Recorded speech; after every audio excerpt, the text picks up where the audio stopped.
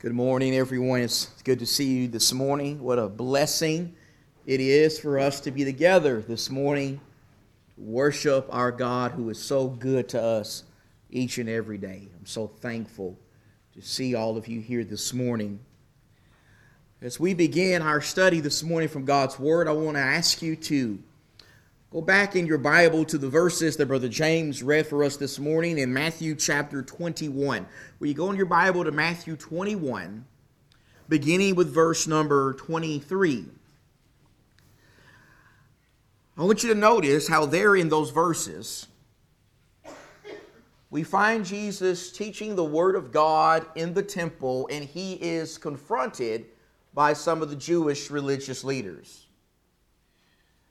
He's actually confronted by the chief priests and the elders of the people. Both of these groups of people, they come to Jesus with a question.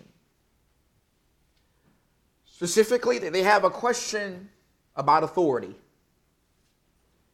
They have a question about his authority. They want to know, by what authority do you teach the things that you teach? By what authority do you do the things that you do? These men come to Jesus questioning the source of his authority, and I got to tell you that is a very interesting thing that they do, because it shows us that despite the many flaws that these men had, they did at least have enough sense to recognize the need for authority. They did at least have enough sense to recognize the need for religious authority. In fact, not only did they recognize the need for religious authority, but so did Jesus.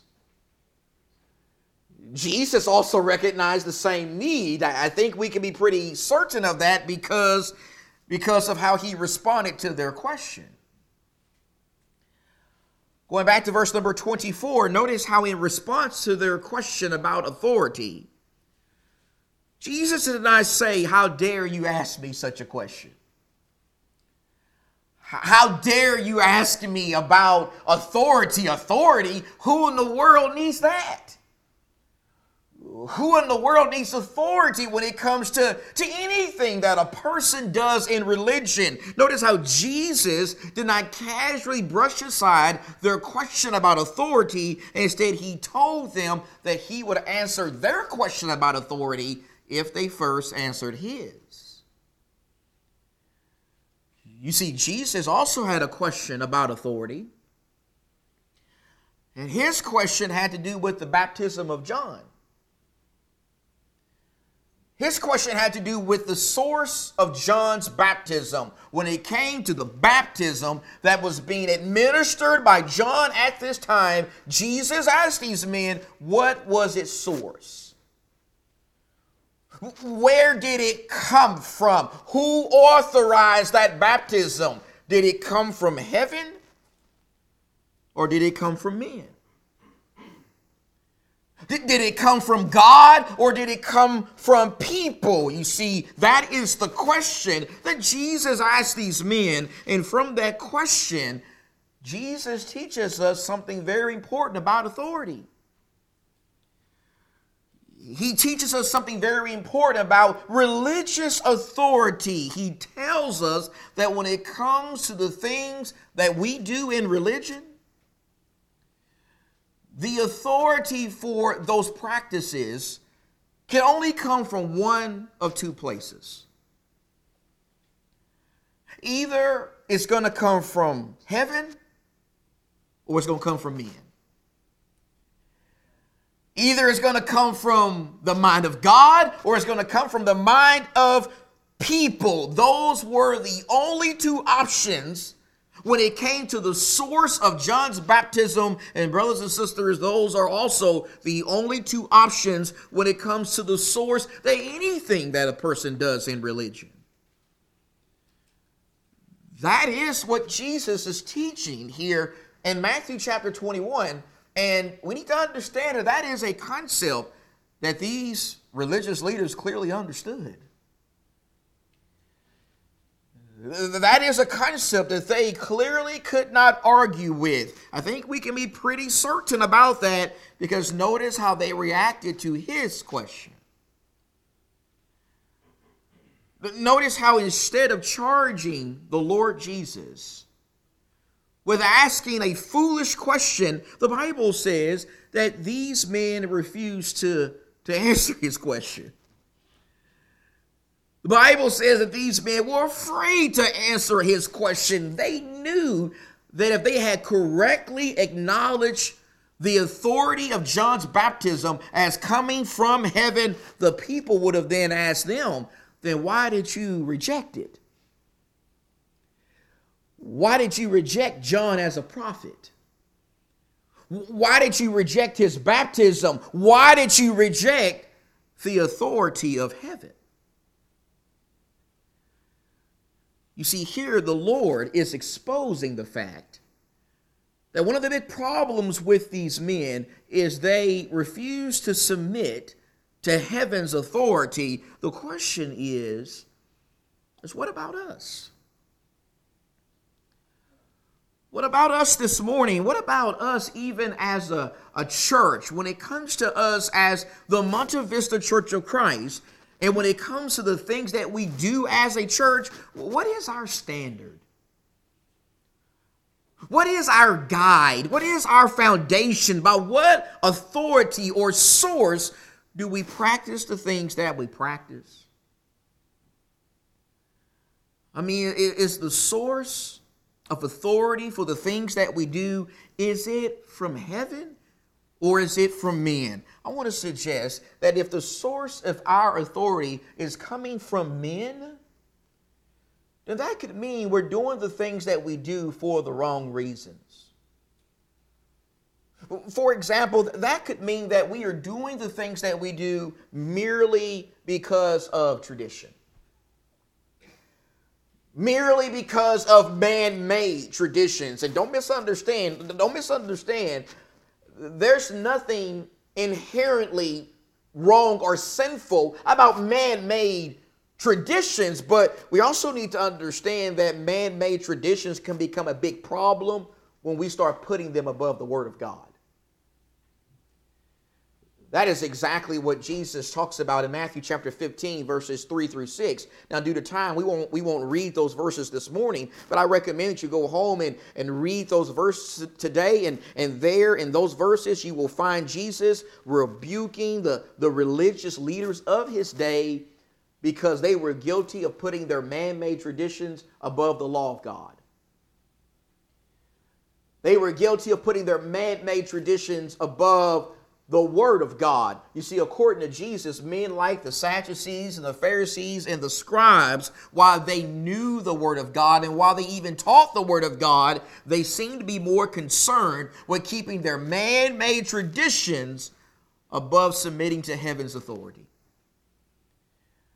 They seemed to be more concerned with their man-made traditions above keeping and promoting the Word of God, and that was certainly the wrong decision for them to make.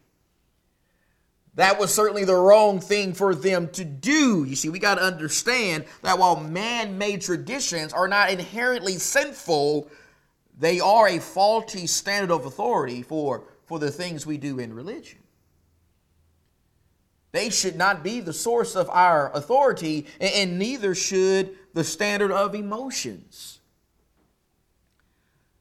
Emotions, sometimes people say, well, if it looks right to me, if it feels right, if it is something that makes me feel good inside, then I know it's what I need to do. I know it's what God wants me to do. I know it's what Jesus wants me to do. You ever heard someone say that before? You ever been guilty of saying that before? I've heard many people say that numerous times in my life. And whenever I hear religious folks say that kind of stuff, I can't help but be reminded of the Apostle Paul in Acts 26, right? Remember in Acts 26, verses 9 through 11, there we read about the Apostle Paul talking about his life before he became a Christian. And he says that before he became a Christian, he was guilty of persecuting Christians. He was the kind of person who would go from house to house and drag Christians out of their homes and threw them in jail. Why did he do that? Well, according to what he says he did that because he felt it was the right thing to do. He felt that's what God wanted him to do. He really felt in his heart that God wanted him to persecute Christians and try to stomp out the church. That's how Paul sincerely felt in his heart, but eventually he came to realize from Jesus that he was wrong. He was in error. His feelings were not lining up with the true will of God.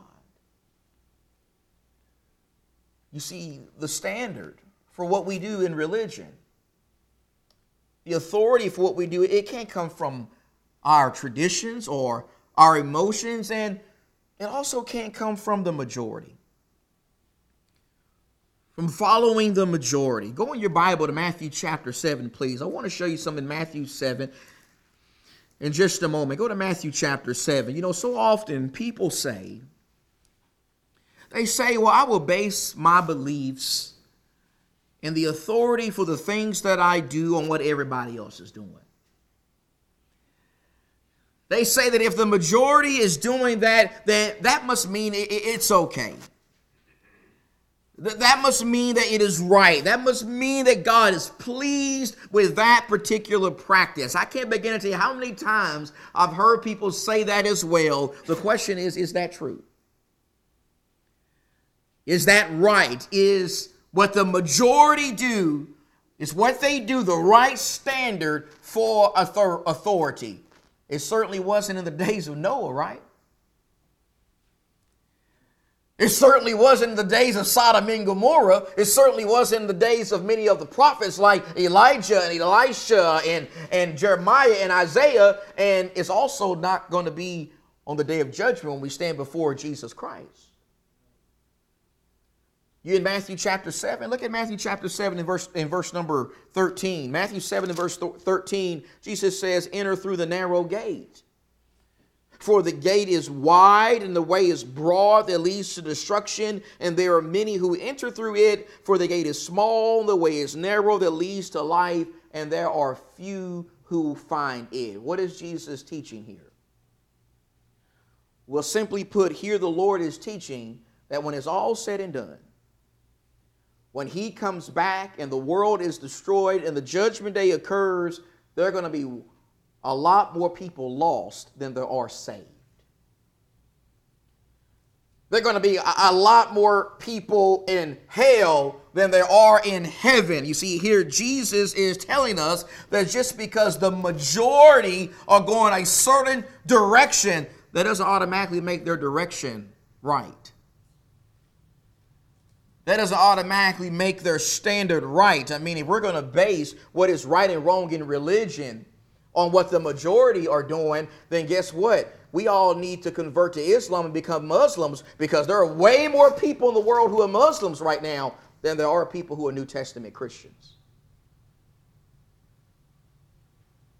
I think we can all agree that the Lord Jesus is teaching us that what the majority do, that shouldn't be our standard of authority in religion, and the same can also be said about our family. Our family. I can't begin to tell you how many times I've encountered people, even in my own family, who said things like, well, if being part of this denominational church was good enough for my parents, then it's also good enough for me. Being a Catholic is good enough for me. Being a Mormon is good enough for me. Being a Muslim or a Buddhist or an atheist is good enough for me. I can't begin to tell you how many times I've heard people in my own family say that kind of stuff. They base their standard of authority on what people in their family do, and that is a terrible place to get your authority from, because believe it or not, my friends, but members of our family could be wrong. Mama could be wrong. Daddy could be wrong. Grandparents, aunts, uncles, brothers, and sisters, none of these people are infallible and above God and His Word. what I just want you to see is these are examples of standards of authority in religion that come from men and not from God. These come from the mind of people. They don't come from heaven. And because they don't come from heaven, when we follow them, when we allow them to be our standard of authority in religion, we're going to have a whole host of problems. We're going to be divided. This is one of the reasons why there's so much division in religion today. We're going to be teaching error. We're going to be promoting error. We're going to be confused. And more importantly than all those things, we're going to be in sin. We're going to be doing things that maybe God doesn't want us to be doing.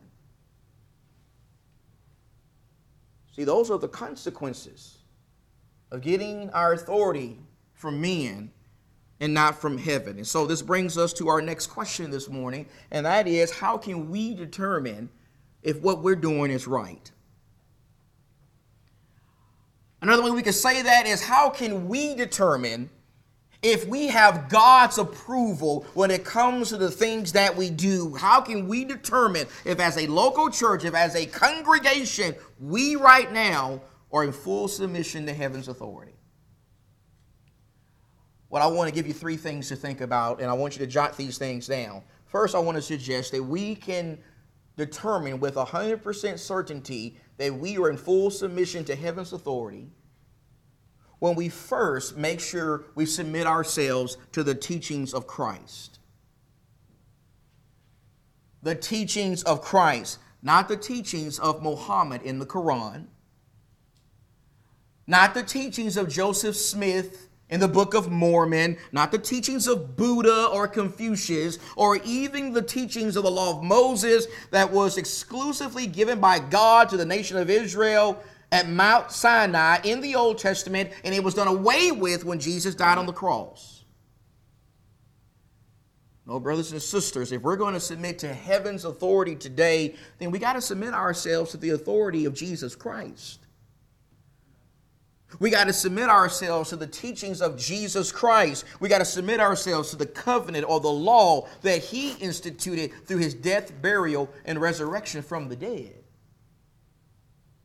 Jesus makes that very point himself before going to heaven to sit at the right hand of his Father. In Matthew 28, beginning with verse number 18, the Gospel of Matthew concludes with these words. It says, "And Jesus came up and spoke to them, saying, all authority," notice all authority, not some, all authority has been given to me in heaven and on earth. Go therefore and make disciples of all the nations, baptizing them in the name of the Father and the Son and the Holy Spirit. Now watch this. Teaching them to observe all that I have commanded you. Not Moses, not Joseph Smith, not Mohammed. You teach people to observe all that I commanded you, and lo, I'm with you always, even to the end of the age.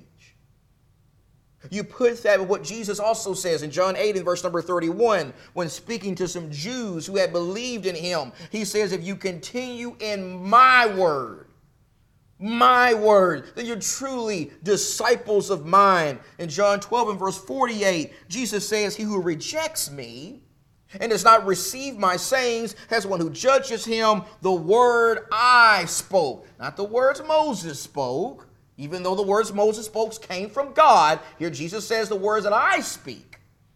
Not the words that Muhammad spoke, not the words that Joseph Smith or Buddha spoke, the word that I spoke. That's what's going to judge you on the last day.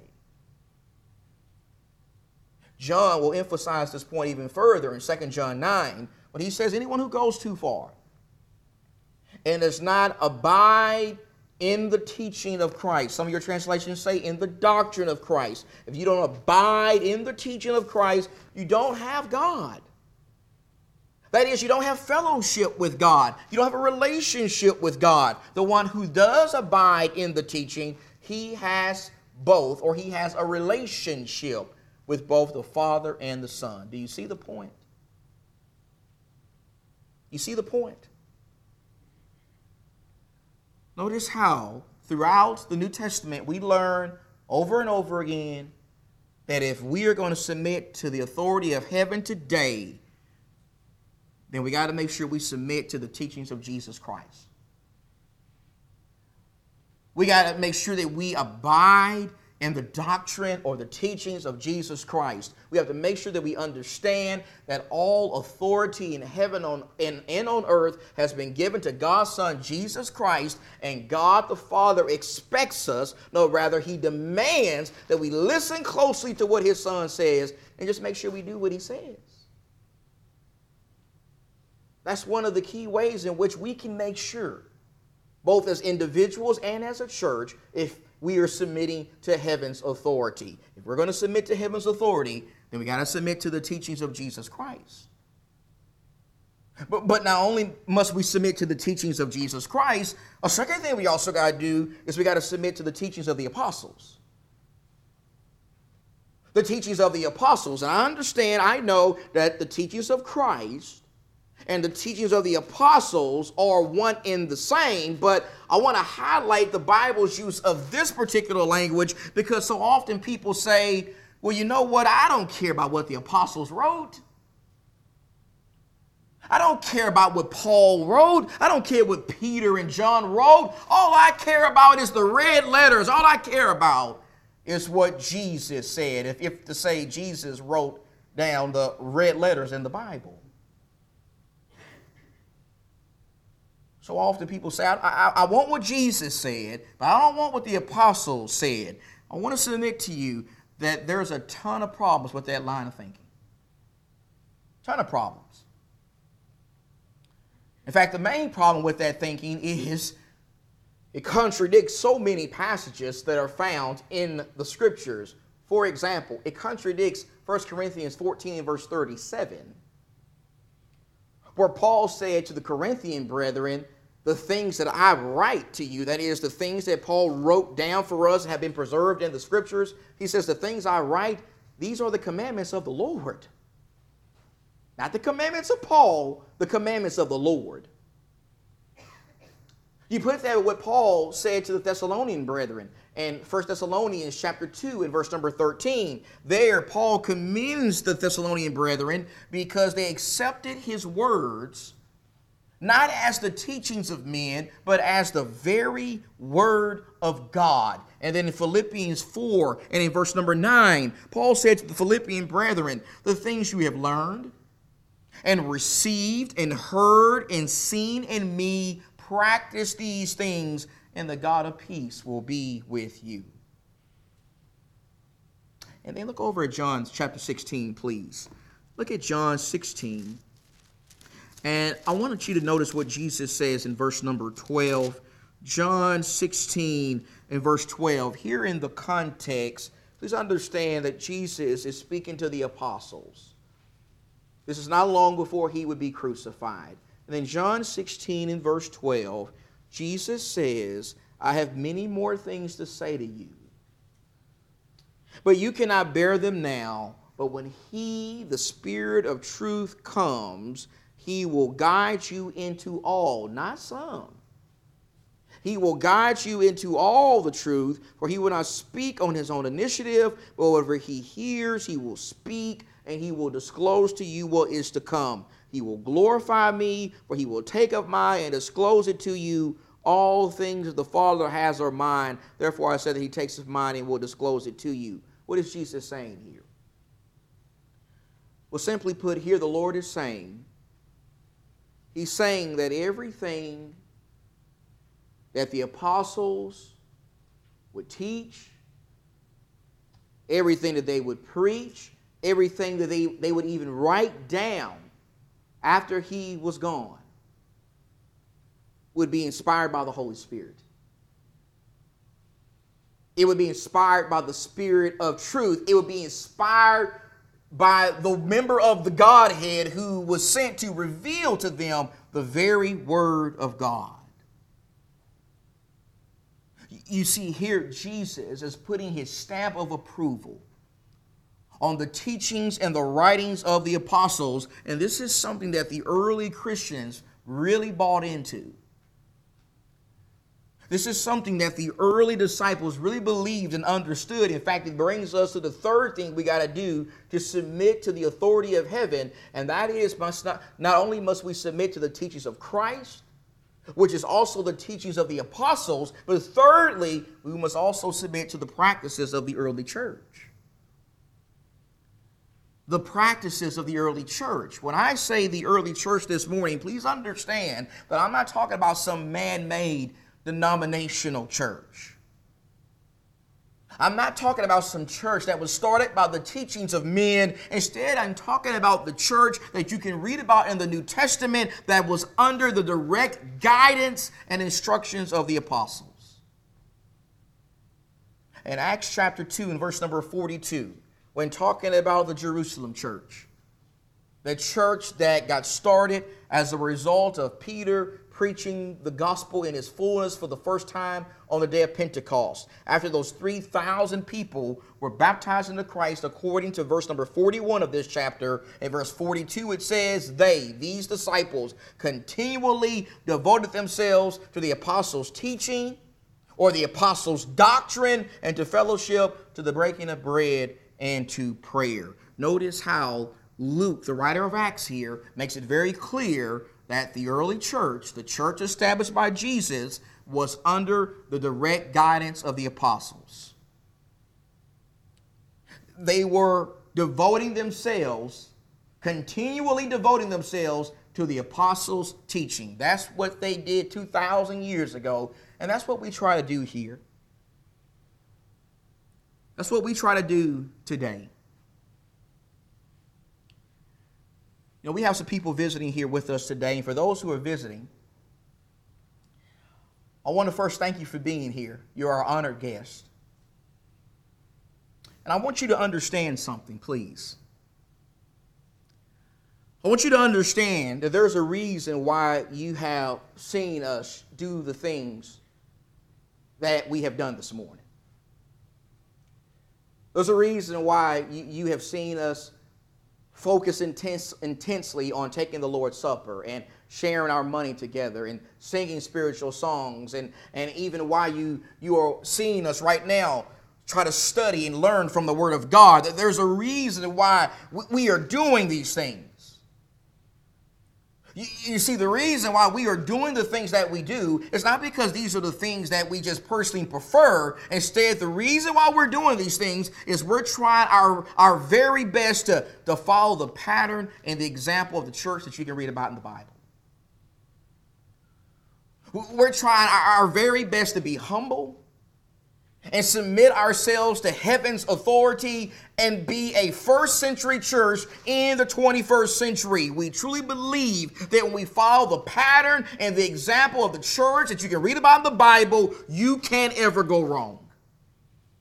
You can't ever be led away from the will of heaven, because the early church, the Christians you can read about in the Bible, they submitted themselves to the apostles' teaching.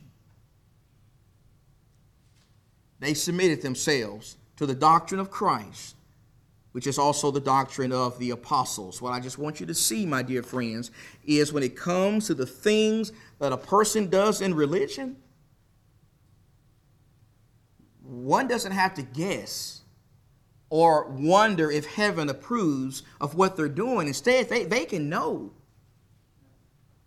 They can know with 100% absolute certainty. In the case of a local church, if what we are practicing is really approved by heaven, then it can be found being supported by the teachings of Christ, which is also the teachings of the apostles, and whether or not it's in line with the practices of the early church.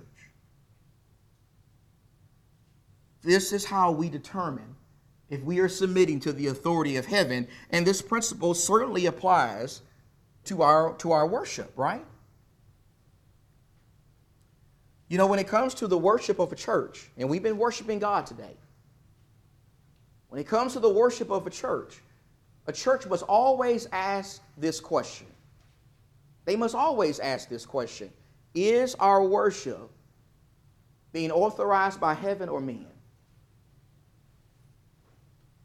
Is our worship coming from God, or is it coming from man? Now, if it's coming from God, if it's really coming from heaven, if the source of the authority is coming from heaven, then it's going to consist of things like Bible teaching, like we're doing right now. And it's going to consist of taking the Lord's Supper every first day of the week. And it's going to consist of Christians coming together to share their money and give as they have been prospered. And it's going to consist of singing without instrumental accompaniment. And it's also going to consist of Christians praying and communicating to God together. I don't have time to read all these verses. Just write them down, get a copy of the outline. But every one of these things we've done today, there's a Bible verse to back it up. There's book, chapter, and verse to back it up. This is how the worship of a church looks when it's submitting itself to heaven's authority. But if a church is not submitting itself to heaven's authority, the worship is not going to look like this. Instead, it's going to look very different. Instead of looking like what you find in the New Testament, it's going to consist of people doing things like taking the Lord's Supper just once a month, or maybe just once a year, maybe just on Easter or Christmas. It's going to consist of singing with instrumental accompaniment. It's going to consist of women preachers and praise teams and dancing and choirs and burning incense and a whole host of other things that you can't find being supported in the doctrine of Jesus Christ. When it comes to the worship of a church, the church, I don't care what church it is, it must always ask itself the question, is our worship from heaven or is it from men? And this same question must also be asked when it comes to our work. Our work, you see, when it comes to our work as a church, more specifically, when it comes to how we're using the Lord's money, because this money we've taken up today, it's not our money, it's the Lord's money, right? Well, when it comes to that money, and it's being gathered every first day of the week to do God's work, a church must always ask itself, is this work or these funds, the way we're using them, is it coming from heaven or is it coming from men? Is it coming from heaven or from men? Now, if it's coming from heaven, if the work we're doing is being authorized by heaven, then you're going to be able to back it up with Bible verses, right? That means that church is going to be using the Lord's money to support gospel preachers, whether locally or in other places. Whether it's Africa or Asia or Europe, there are Bible passages that authorize using the Lord's money to support gospel preaching. A church that submits to heaven's authority also engages in the work of worshiping the Lord and using the Lord's money to aid us in our worship to God. It also consists of using the Lord's money to provide aid for needy saints, not the people in the world. We're talking about needy saints here with the Lord's money. It also consists of the work of discipline, church discipline.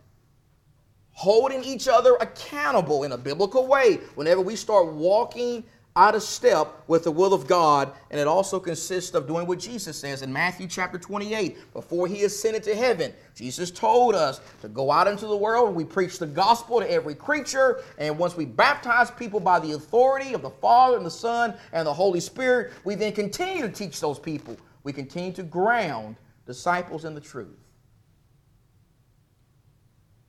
This is how the work of a church looks when it's getting its authority from heaven. But when a church doesn't get its authorities from heaven, instead of looking like this, it's going to look very different. It's going to look very different. It's going to be a church that's involved in any and every kind of work under the sun. It's going to be a church that's using the Lord's money to promote recreation, basketball, softball, football, soccer, youth ministers, which are really nothing more than glorified babysitters, coffee, donuts, pizza, childcare, sack races, singles events, bingo nights, orphans' homes, and the list just goes on and on and on and on and on.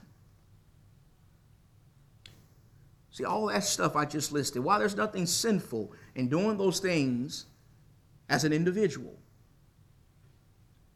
there's nowhere in the Bible we can go where we find churches engaged in that work.